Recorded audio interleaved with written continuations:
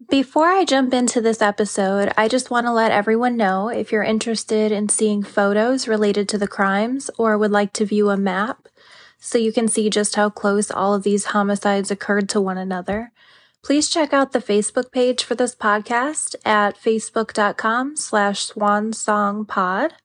Also, if you like the podcast, please subscribe, rate, and share with a friend.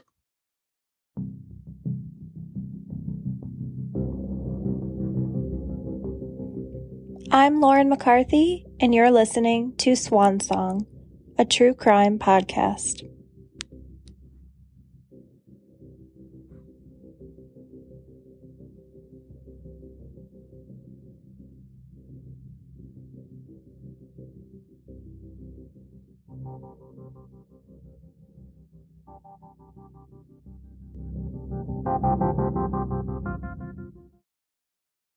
After the series of murders and the attack on Joanne Eggleston in Heritage Hill, residents were terrified.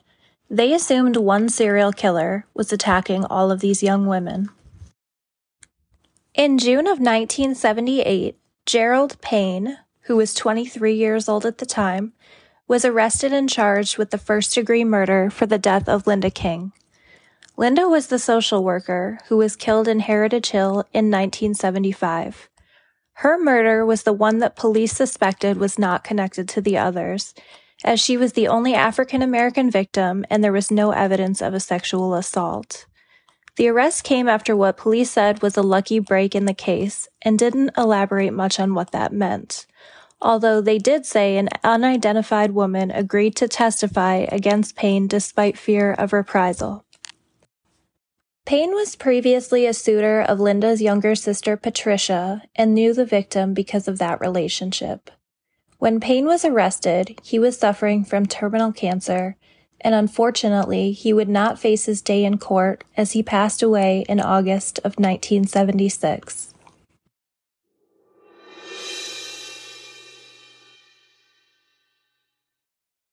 Investigators continued to look into the string of unsolved cases.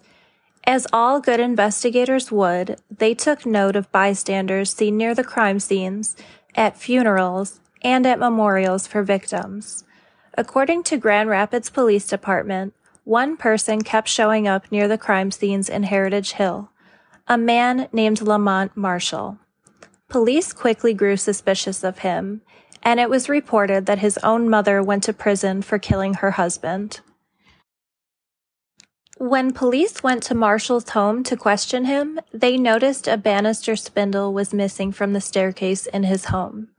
Remember, a banister spindle was used to bludgeon Ida Mae Lucci and was found near her body in the basement of her Heritage Hill home. In 1982, Marshall was charged with perjury after lying to a grand jury stating he had never seen the banister spindle, and investigators had proved it came from his former home. For some reason at that time, police felt they did not have enough evidence to charge Marshall with Ida's homicide. However, they were pleased to know he would be behind bars for the perjury charge, and the homicides did stop after Marshall was in prison. As the early 90s approached, police became anxious as Marshall was scheduled to be released from prison in 1991. In 1990, he was charged with the attack on Joanne Eggleston, the victim who was attacked during a nap in her living room after a softball game and was left paralyzed. Joanne was able to identify Lamont Marshall as her attacker in court. The attempted murder charge was brought just 1 year before the statute of limitations expired on Eggleston's attack. Marshall received a life sentence in prison with the possibility of parole.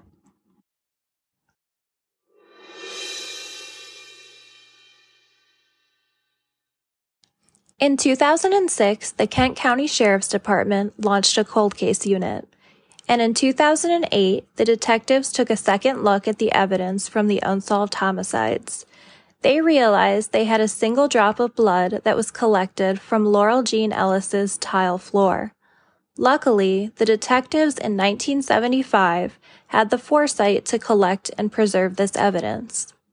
During knife attacks, the perpetrator often inadvertently cuts themselves as the knife becomes slippery from the victim's blood as the stabbing occurs.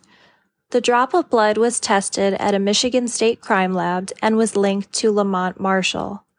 Marshall was charged with Ellis's murder, and the jury took only 1 hour to find him guilty. He was given life without the possibility of parole. Prosecutor Helen Brinkman said, "Evil can wear a human face, and I think we see that here today."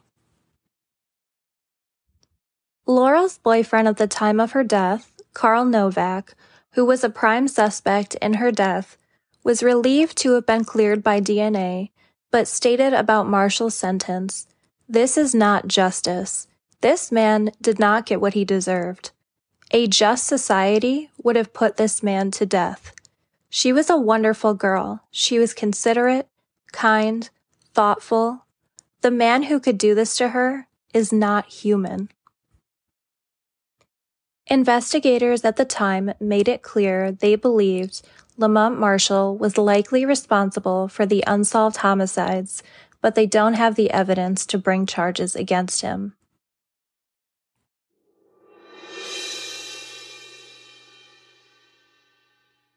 In 2010, investigators discovered a man named Russell Vane was the last known person to see 2 murder victims before their deaths. Kathy Darling, who was 3 months pregnant at the time of her death in 1976, and Diane Holloway, a 21-year-old postal worker who was also pregnant when she was murdered on the west side of Grand Rapids in 1979. Kathy Darling's sister-in-law was dating Vane at the time of her death.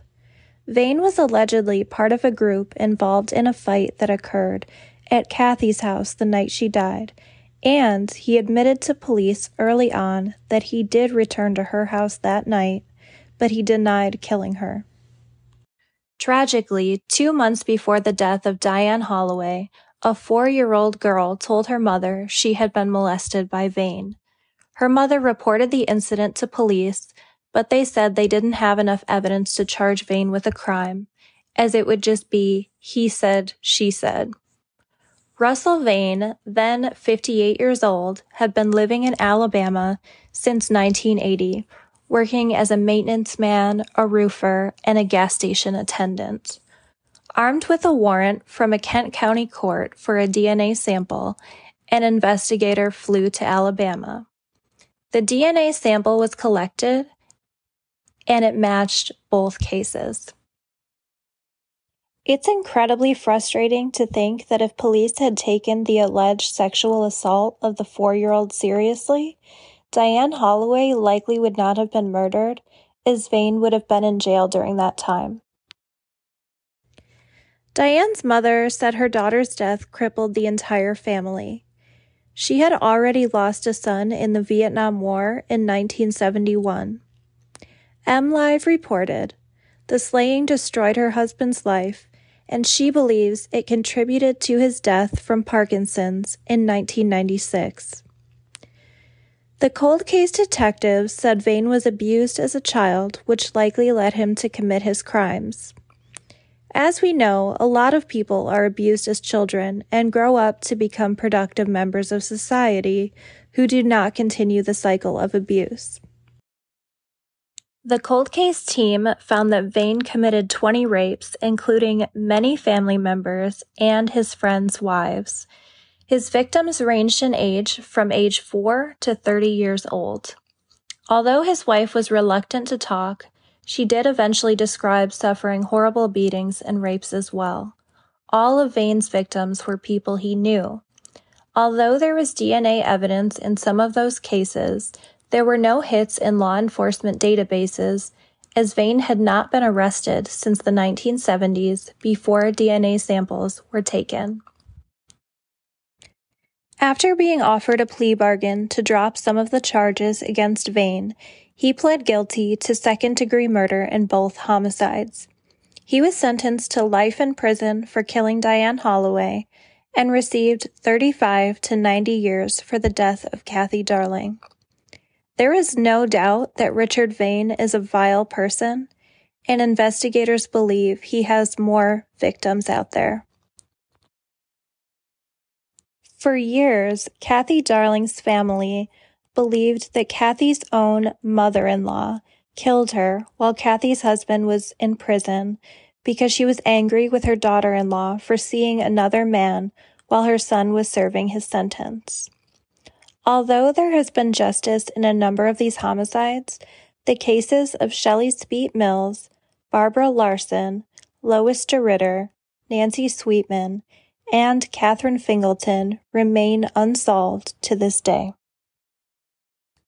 It seems unlikely that Russell Vane is responsible for any of the other homicides, as he only seemed to attack women he knew personally. Lamont Marshall does stand out as a great suspect for some of the unsolved cases, as the attacks were so similar to the crimes he was known to commit. In 2016, there was a documentary made in the hopes of solving Shelley's murder. It's called Heritage Hill Bride: The Murder of Shelley Speet Mills. In this documentary, interviewers asked police about another possible suspect in these murders. In 1991, Richard Jensen Jr., who taught history at Ottawa Hills High School and coached hockey for 22 years, was arrested for the murder of a 23-year-old sex worker named Carrie Mansfield. She was killed in a Grand Rapids church parking lot. Jensen claimed it was a dispute over money. Carrie was stabbed 55 times. Does that sound familiar? At the time of his arrest, police stated Jensen was also a suspect in 2 sex worker slayings and a pair of sex worker kidnappings in GR. A detective said he had a dark side nobody knew about. His students were stunned. One stated, "If he did it, it just makes you wonder who else could be a murderer." Another student told the newspaper, "He was a really good teacher and a nice guy. I've never seen him lose his temper, even when there were disruptions in class." Although none of the women in the Heritage Hill slayings were sex workers, I still wonder if he could be connected, especially since he was living in the area during the murders and 2 of the victims were married to teachers. As time progresses and cases go cold, a lot of people lose hope that they will ever be solved. Sometimes time can be a blessing. Witnesses who were scared to make a statement back in the 1970s or 80s may not be scared anymore. DNA and forensic science are making advancements every day that are helping to solve cases that have been cold for decades, so there's always hope. If you have any information that could be of use to investigators, please reach out to the Kent County Sheriff's Office, or you can submit a tip anonymously to Crime Stoppers by calling 1-800-773-2587.